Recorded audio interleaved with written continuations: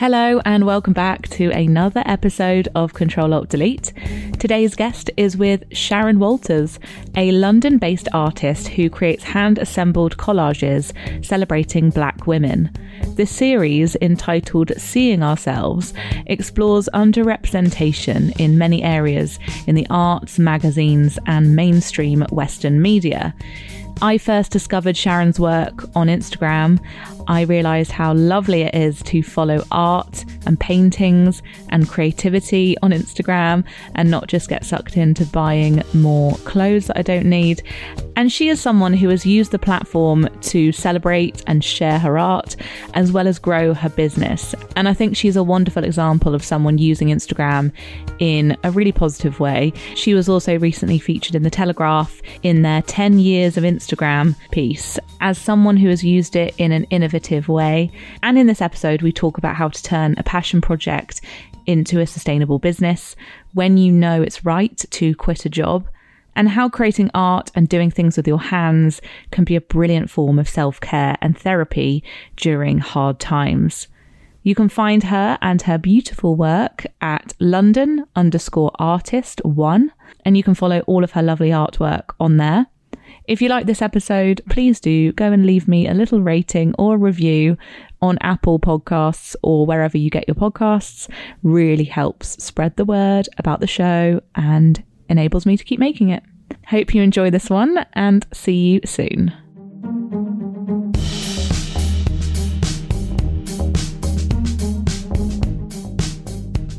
For all of the reasons Instagram is a time-sucking, terrible place, on the other side of the spectrum is just discovering the most amazing artists. And I'm a huge fan of your art and it makes me feel happy. And so thank you for coming on. Thank you so much for inviting me on, Emma. I am absolutely delighted to be here. My mind's a little bit blown, I have to be honest. And you are dialing in from a swanky hotel room. I am just in my spare room, but we're making it happen in this weird time. So I'm very grateful for your time. So I wondered if I could ask you a bit about how it all began, because I suppose I've come to your work from, you being really prolific. You've created, hundreds of artworks at the moment. So how did it start? Like, when did you make the first collage? How did it all come about? So I've always wanted to be an artist ever since I was a child. It's been my childhood dream to just create.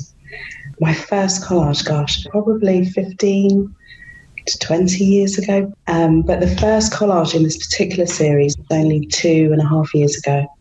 So I haven't been making this series very long, but I absolutely love making the work. To be able to do this and to do what I love, and for people to see my work and connect with it is more than I could ever have dreamt of, really. It is so exciting for you right now. I just feel like it's really resonating. And I honestly stop and stare when a piece of your art comes onto my feed. I just need to look at it for quite a while. And I think that's why we're missing galleries at the moment. We're missing that real life experience. But just being able to consume your pieces is very exciting. I know lots of people are buying them. And they're getting around. They are getting around.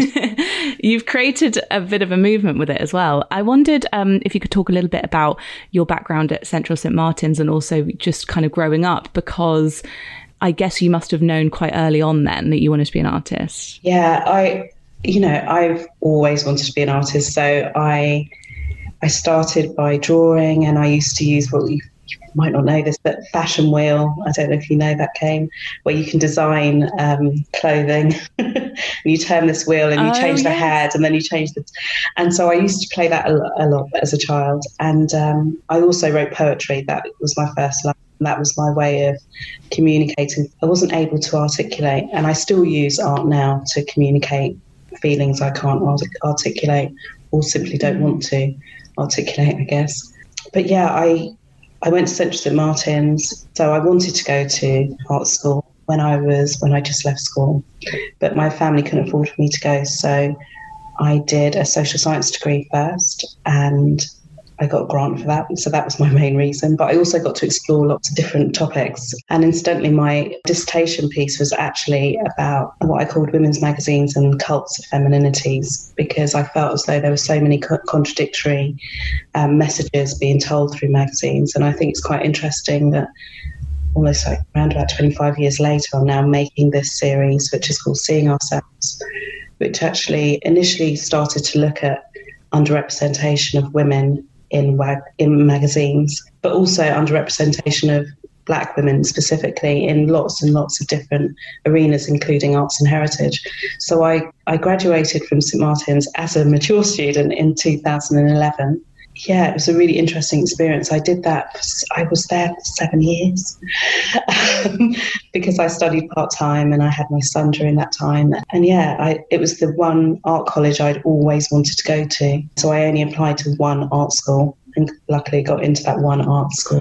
It must have been a completely different experience going somewhere when you are, I mean, the term mature student is always a bit of a weird one to me. I'm like, it's a bit of a strange problematic terminology, mature. Yeah. I'm not sure I don't think I'm mature still. But yeah, apparently I am. It's like age doesn't mean mature. No. But you've just like chosen to be there and you're there for such a particular purpose. I can imagine you showing up in a different way and kind of taking it all in. Yeah, I definitely took it all in. And it was really weird for me because at the time I was working as a educational consultant while I was studying. So as an education consultant, what I was doing was going into schools and colleges across the UK, and I was training teachers on how to deliver post-16 citizenship education, which is political literacy. And it's about working with young people so that they understand how politics works, to help them to have a voice, to understand how structures work and how they can articulate their views and instigate change. So I was doing that work during the day, and it's it's a pretty high-powered job.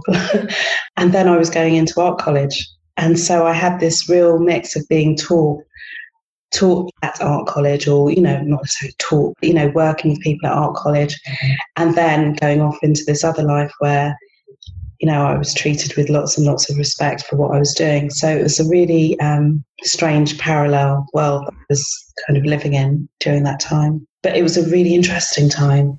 I think we were chatting about the multi-hyphen life and how you were this multi-hyphenate who had chosen to do something on the side on top of this really kind of successful career path that you'd carved out. And I think we chatted on like the day or the week or really near to it where you were like, I've made the jump.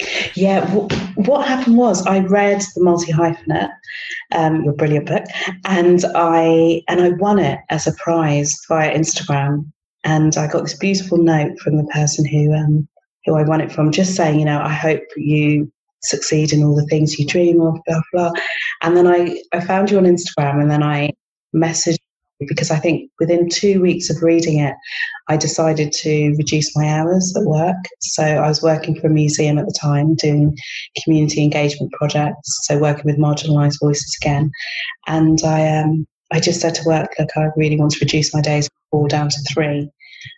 And so it's been a gradual transition, I think. I think that was probably about 2 years ago. And just recently, so exactly a week ago today, I left my museum job, which I've been working at for 4.5 years.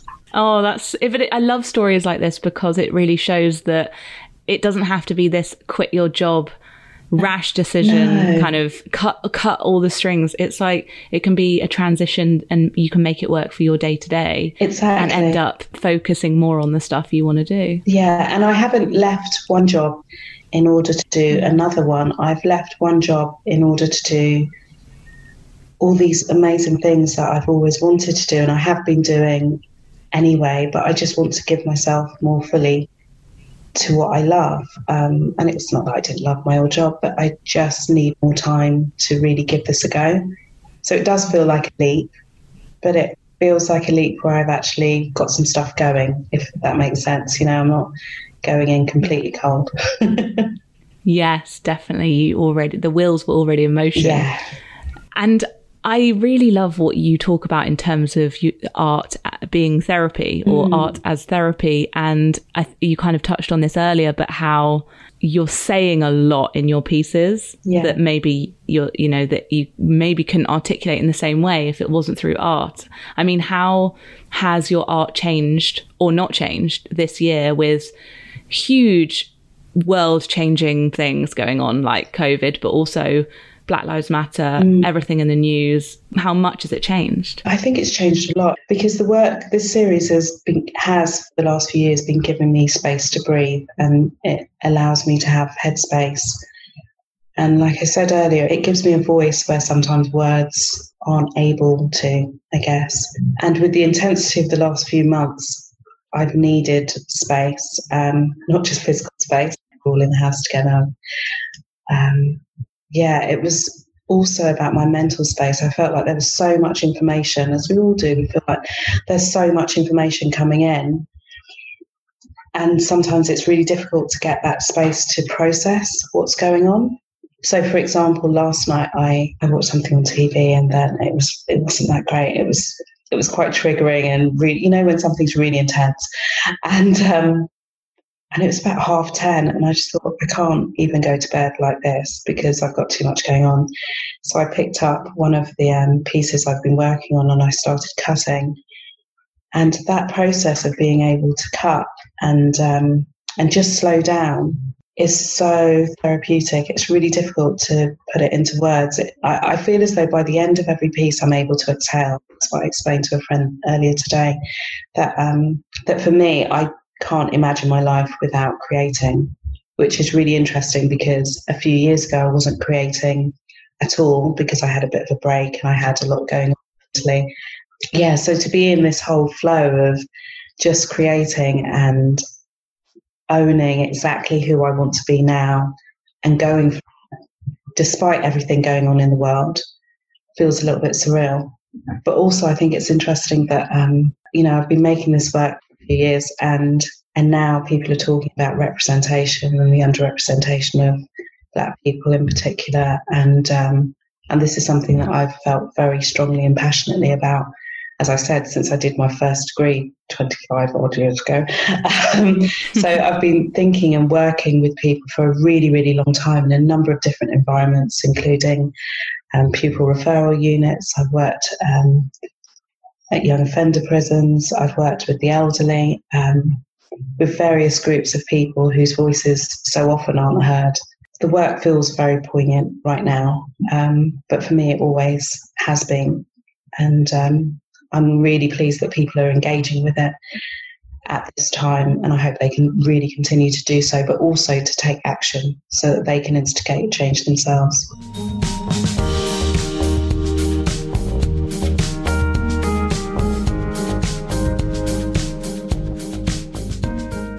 And what an amazing way to, I know the word self-care is really overdone now, but the fact that we actually have these tools to calm ourselves down that we don't think about very often. Exactly. And in the process, you're creating probably something that someone else will consume at the end of the day, but that's kind of the end result, not what you're getting from it. Yeah. And I really love the process. It's a bonus when the work comes out really well.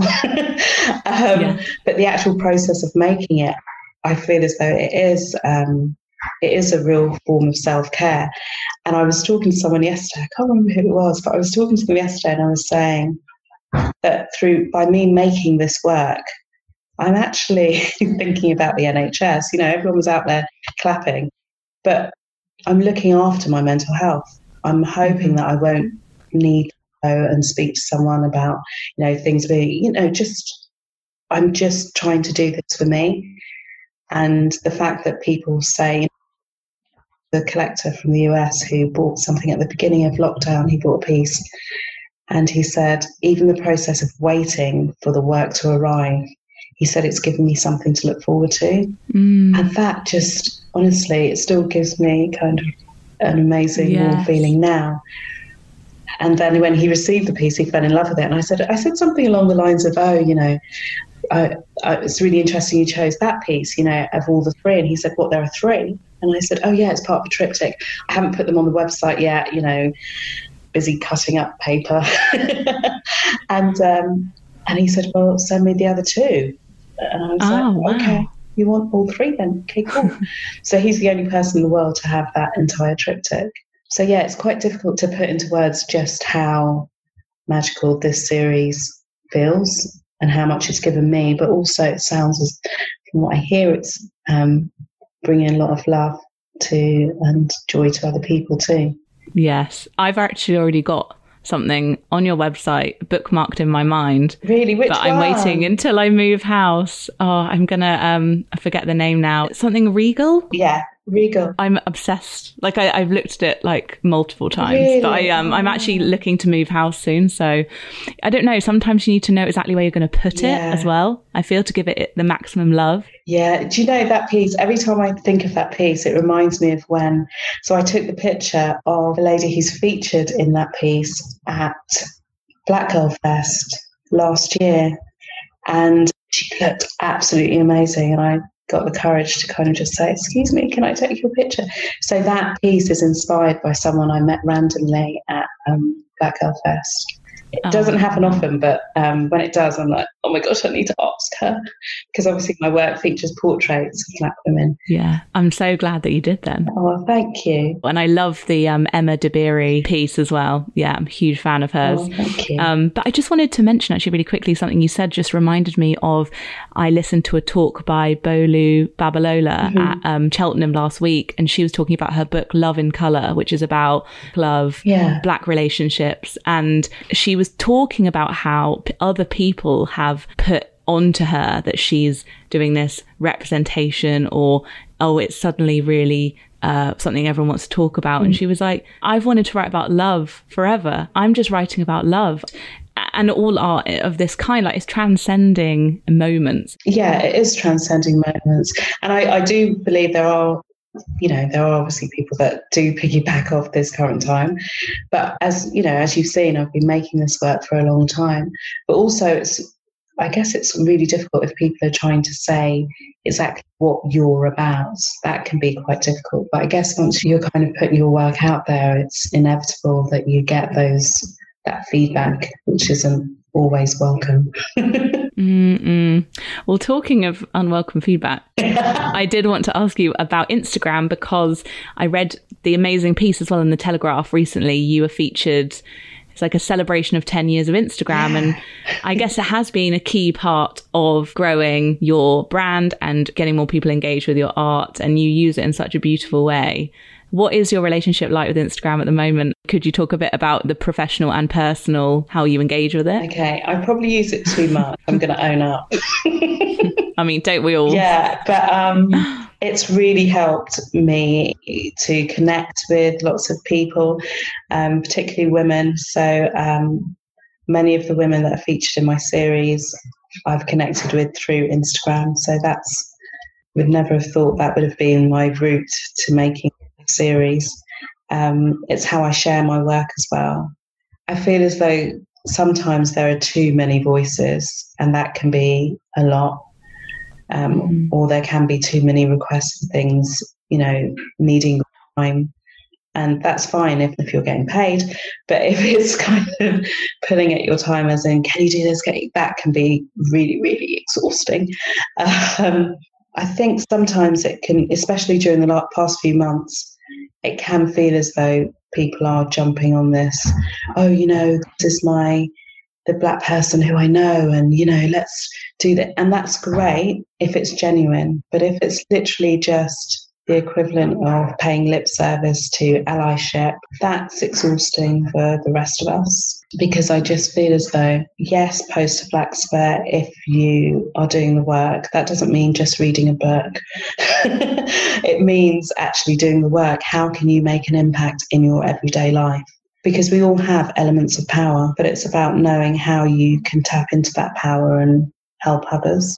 So yeah, it can feel like an icky place sometimes, but I occasionally delete the app from my phone so that I give myself a little bit of space. I did that on Saturday, but I don't last very long. Did you last the day? I lasted, I think I might have posted stories in the morning, and then I went back on in the evening. That's quite a long time for me.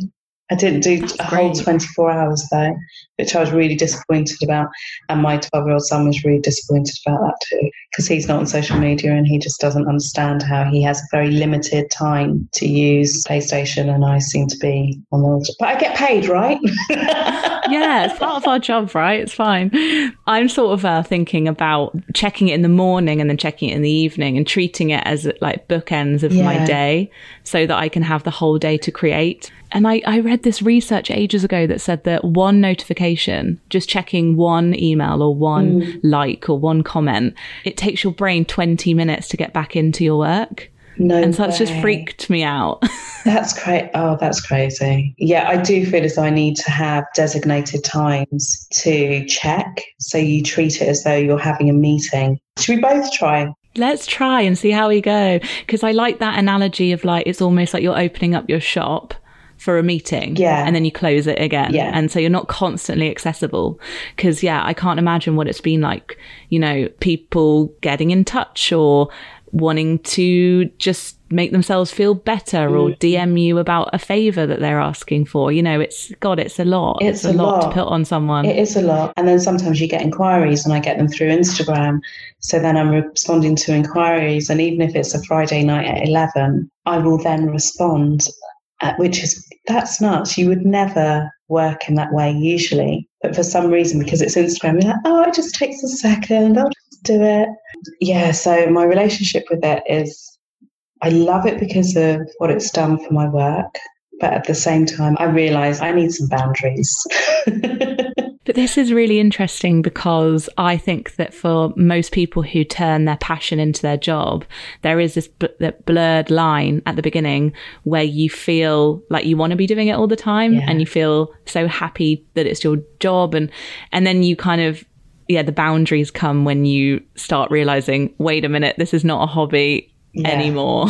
And I honestly wake up every morning, and I have done for months actually, because I've been working on this for a while, especially during lockdown. It really went up again during lockdown because I wasn't at the museum.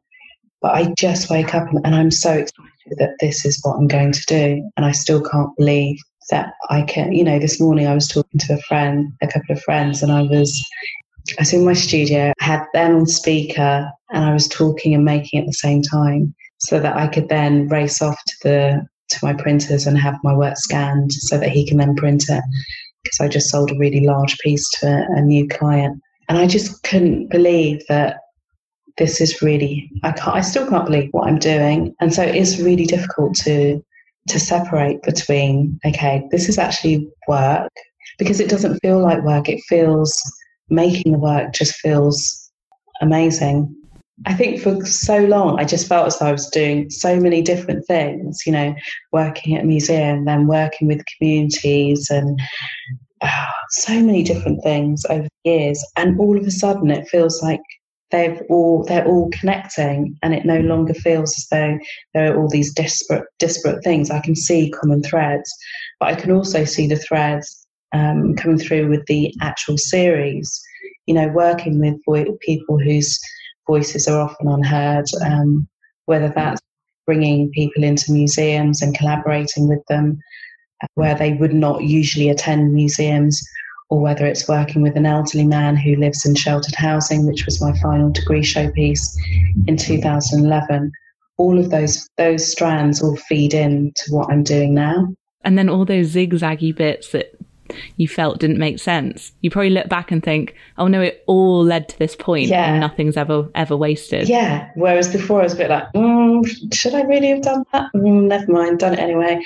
But even if, you know, nothing's perfect, is it? I think that's the thing. I think with our parents' generation, they had a kind of clearer path, well, mine did anyway.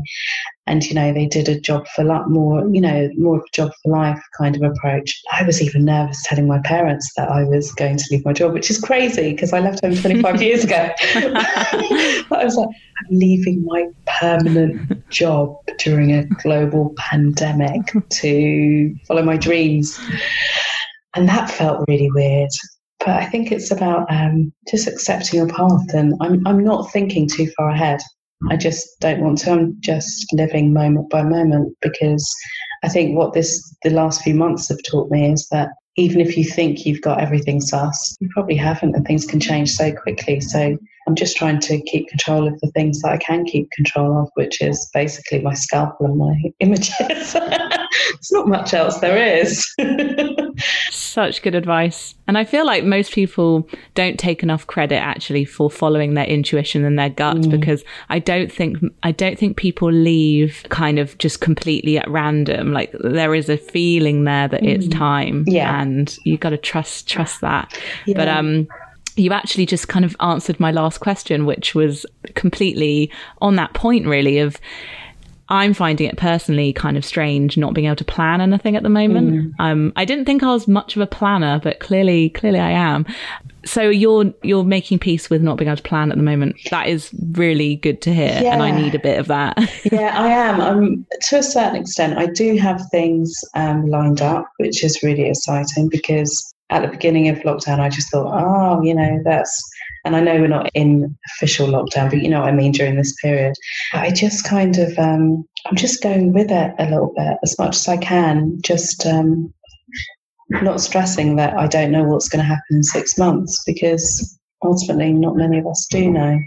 I'm just going to continue to make work and see what happens, and speak to people. I'm quite open with speaking to people about what I do. But I am also working with schools. So I've been asked to come into a number of different schools, or to do Zoom videos where I talk about the series, and I do live, I kind of do live workshops, which is really cool, because that's what I used to do before, and I really enjoy it. And I think we need more art now more than ever, because there are so many things that people need to say and need to express, and this is a time we'll look back on, and we'll be looking to see what was actually created during this period.